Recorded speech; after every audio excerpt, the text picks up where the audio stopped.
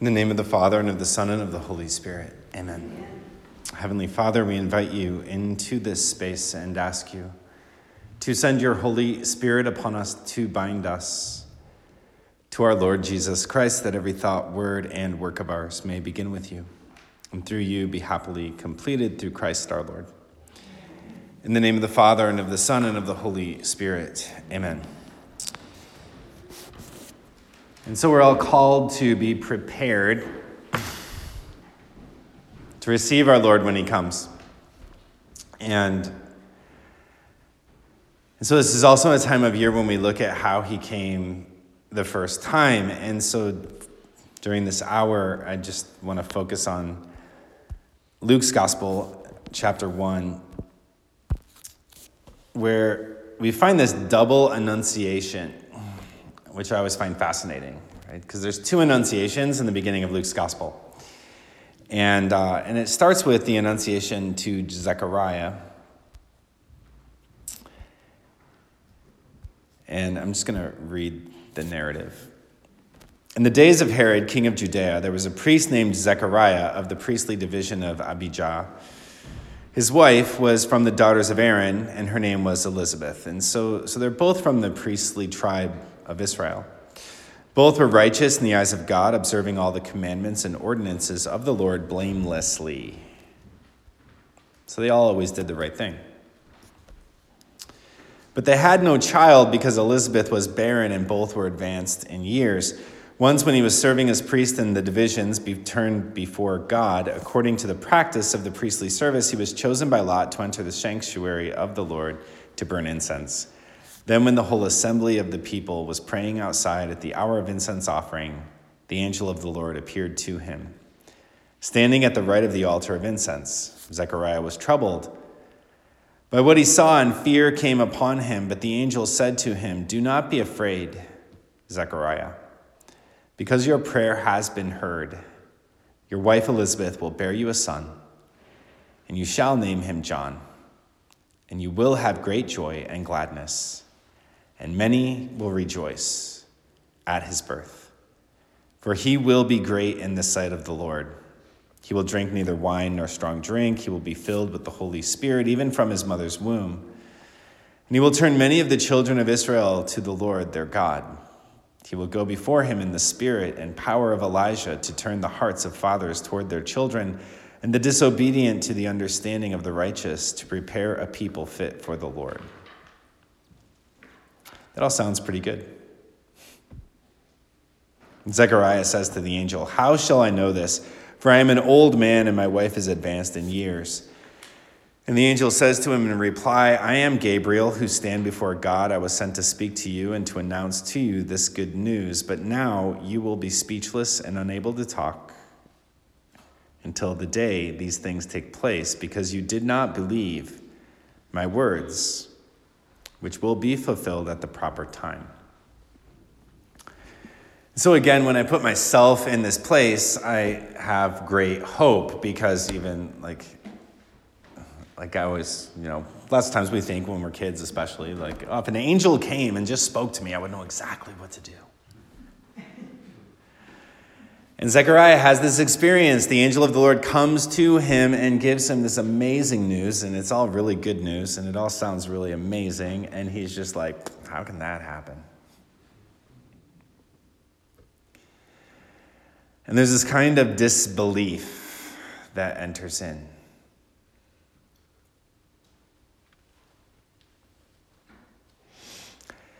And it's a kind of disbelief that we can all struggle with. One of the other obstacles in our spiritual lives can be the "yeah, but" obstacle.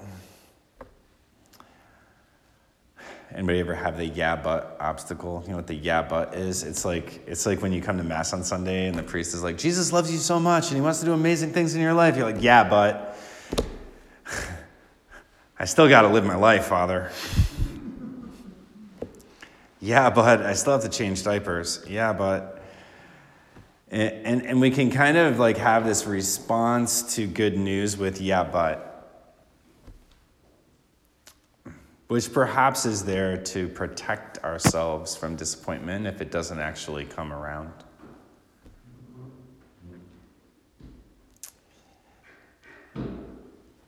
And it becomes this obstacle, and that's exactly kind of where Zechariah is. Yeah, but my wife is like 70. How can that happen?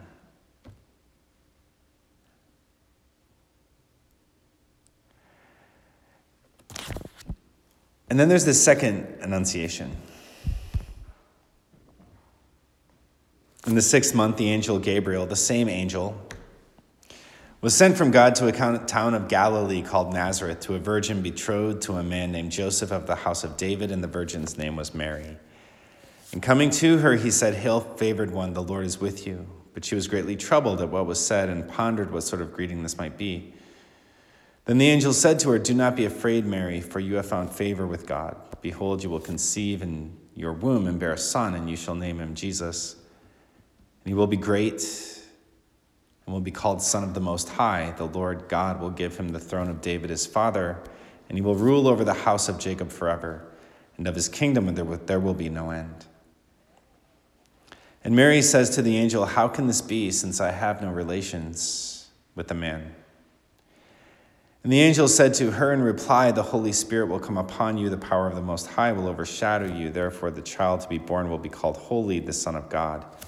And behold, Elizabeth, your relative, has also conceived a son in her old age. And this is the 6th month for her who was called barren. For nothing will be impossible for God." And Mary said, "Behold, I am the handmaid of the Lord. May it be done to me according to your word." And so what strikes me about these two annunciations is Mary and Zechariah almost say the same words. Zechariah says, "How is this possible? We're old people." And Mary says, "How can this be? Because I've not had relations with a man." And so sometimes we can say the same words with a different heart. And Mary's "how can this be" is an expression of wonder. It's an expression of wonder. It's not an expression of doubt. It's an expression of wonder. And it's an expression of belief that there is something good here, that there is a light that shines in the darkness, that it's possible to encounter our Lord in the midst of all the craziness.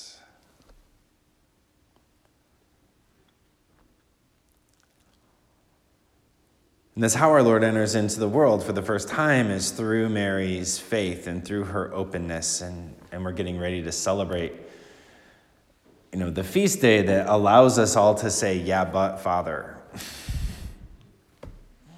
Right? Because we're going to celebrate the Feast of the Immaculate Conception.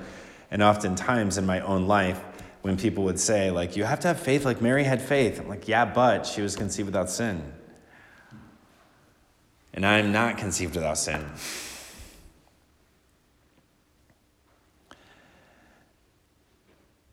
But there's still a roadmap in her life to follow. There's still a roadmap in her life to follow. And she gives us this roadmap precisely when she goes to meet Elizabeth, which happens next. During those days, Mary set out and traveled to the hill country in haste to a town of Judah, where she entered the house of Zechariah and greeted Elizabeth. When Elizabeth heard Mary's greeting, the infant in her womb leapt for joy, and Elizabeth, filled with the Holy Spirit, cried out in a loud voice, "Most blessed are you among women, and blessed is the fruit of your womb. And how does this happen to me, that the mother of my Lord should come to me? For at the moment the sound of your greeting reached my ears, the infant in my womb leapt for joy. Blessed are you who believed that what was spoken to you by the Lord would be fulfilled." And that's my favorite line in my own Marian devotion. Like, blessed are you who believed that what was spoken to you by the Lord would be fulfilled. Especially because it comes from Elizabeth. Right, and this is one of those things I reflect on often, that Elizabeth is now living with Zechariah, who can't talk. And every day she's reminded of Zechariah's lack of faith. Like every single day she's reminded of Zechariah's doubt. And if I place myself in that place in my own meditation, Elizabeth's like getting ready to make breakfast and she's like, Zechariah, what do you want for breakfast? And then he's telling he can't talk. And she thinks, why couldn't you have listened to that? Why couldn't you have believed the angel? Right? And there's just like this constant reminder of that. And so when she says to Mary, blessed are you who believed, it comes from that place where I realized I didn't believe, or I realized that my husband didn't believe. And there can almost be a greater appreciation coming from Elizabeth because she's seen the consequences of disbelief. And she was wrong. Our Lord proved her wrong. And our Lord proved Zechariah wrong. And he did show up. Our Lord didn't say, like, you don't believe me? Tough luck, no John the Baptist. He still does what he wants to do, even when Zechariah is not open to it. It just involves a little more pain.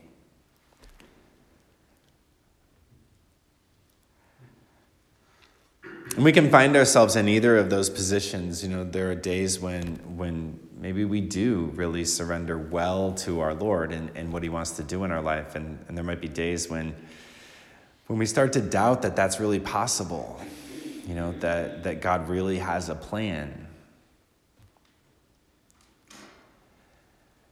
And we have to remember the words of the prophets who continually say, like, my ways are not your ways. And I will deliver you. I will deliver you. And so the path of conversion is sort of moving from that disposition of Zechariah to the disposition that Mary has. And she gives us that roadmap when she responds back to Elizabeth. And she says these words which give an explanation for her faith, or they give an explanation for how she was able to believe. Saying, my soul proclaims the greatness of the Lord. My spirit rejoices in God my Savior. For he has looked upon his handmaid's lowliness. Behold, from now on all generations will call me blessed. The Mighty One has done great things for me, and holy is his name. His mercy is from age to age to those who fear him. He has shown might with his arm, dispersed the arrogant of mind and heart. He has thrown down the rulers from their thrones, but lifted up the lowly. The hungry he's filled with good things, and the rich he's sent away empty. He has helped Israel, his servant, remembering his mercy, according to his promise to our fathers, to Abraham, and to his descendants forever. And she recalls these things that God has done for her, but not just for her, the things that God has done for the entire people of Israel. Mary knows that she is the daughter of Zion. She knows that everything that the Lord has done for the people of Israel, he did for her. And so when he filled the hungry with good things as they were wandering in the desert and they had no food, and he sent them manna, he did those things for Mary.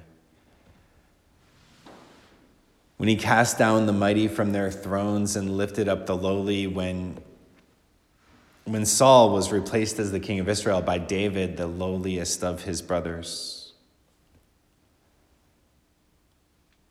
the Lord did that for Mary.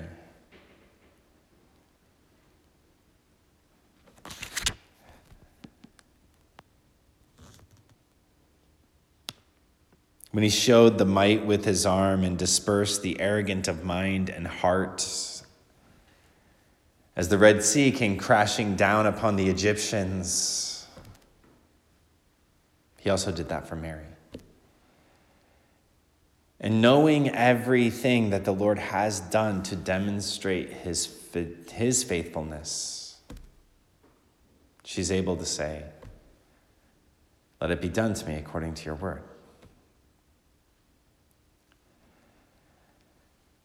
And so that is the pathway for all of us. The pathway for all of us is to remember what our Lord has done for us. And our Lord did all of those things for us too.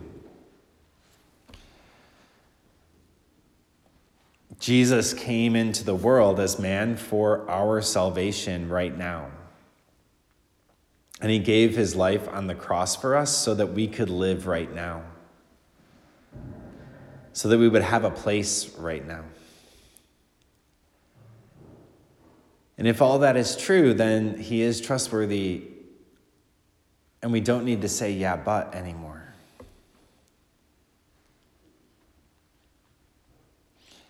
And another meditation that we can do is just to look at all the ways that our Lord has personally entered into our life and into our hearts.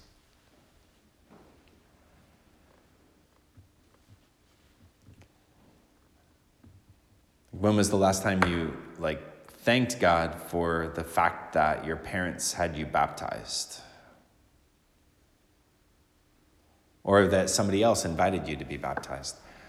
Or to thank God for the person who invited you back to Mass again? Or to thank God for that one confession that you made and the priest said just the right thing? Or to thank God that he gave you a kind of persevering heart to stay faithful in the midst of times of trial.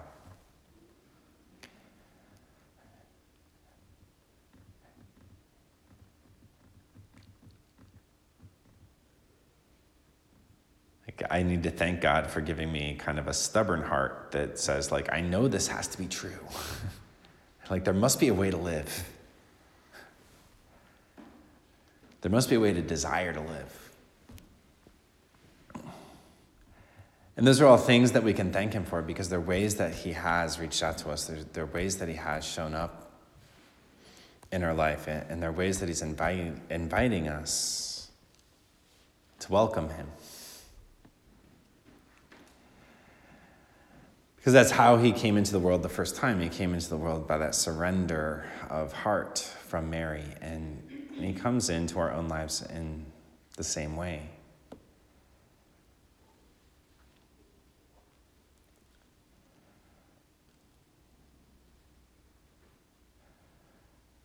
Mary doesn't sort of have all those obstacles because she was conceived without sin.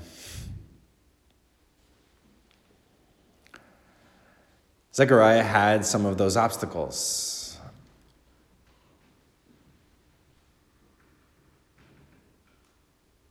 But our Lord continued to be faithful, and our Lord continued to show him. And there's this sort of amazing thing that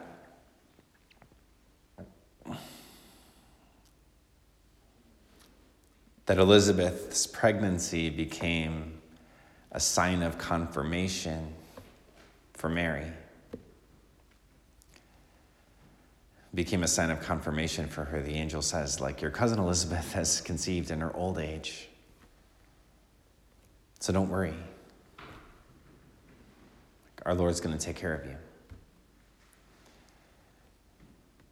Even though what Elizabeth and Zechariah did was not perfect,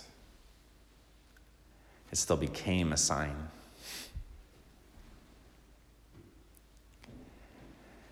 That inspired and confirmed Mary's faith. Right? Confirmed her faith.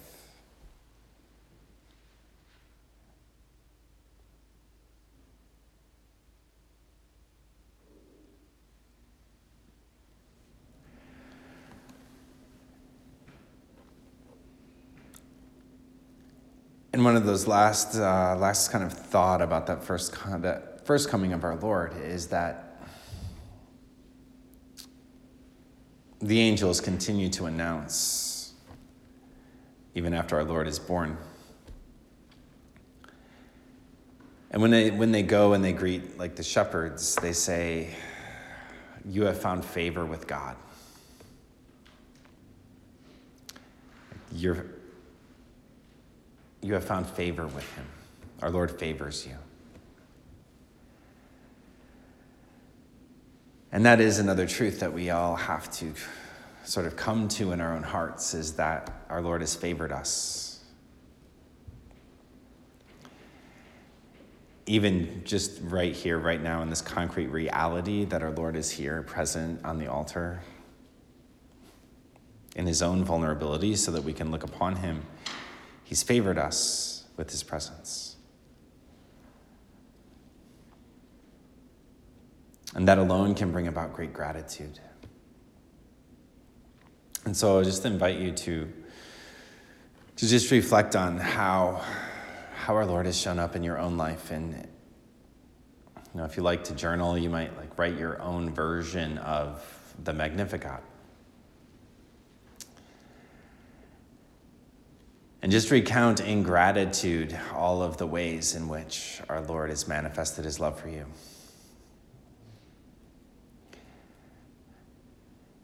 And we pray that he will bolster our confidence, that he'll continue to do the same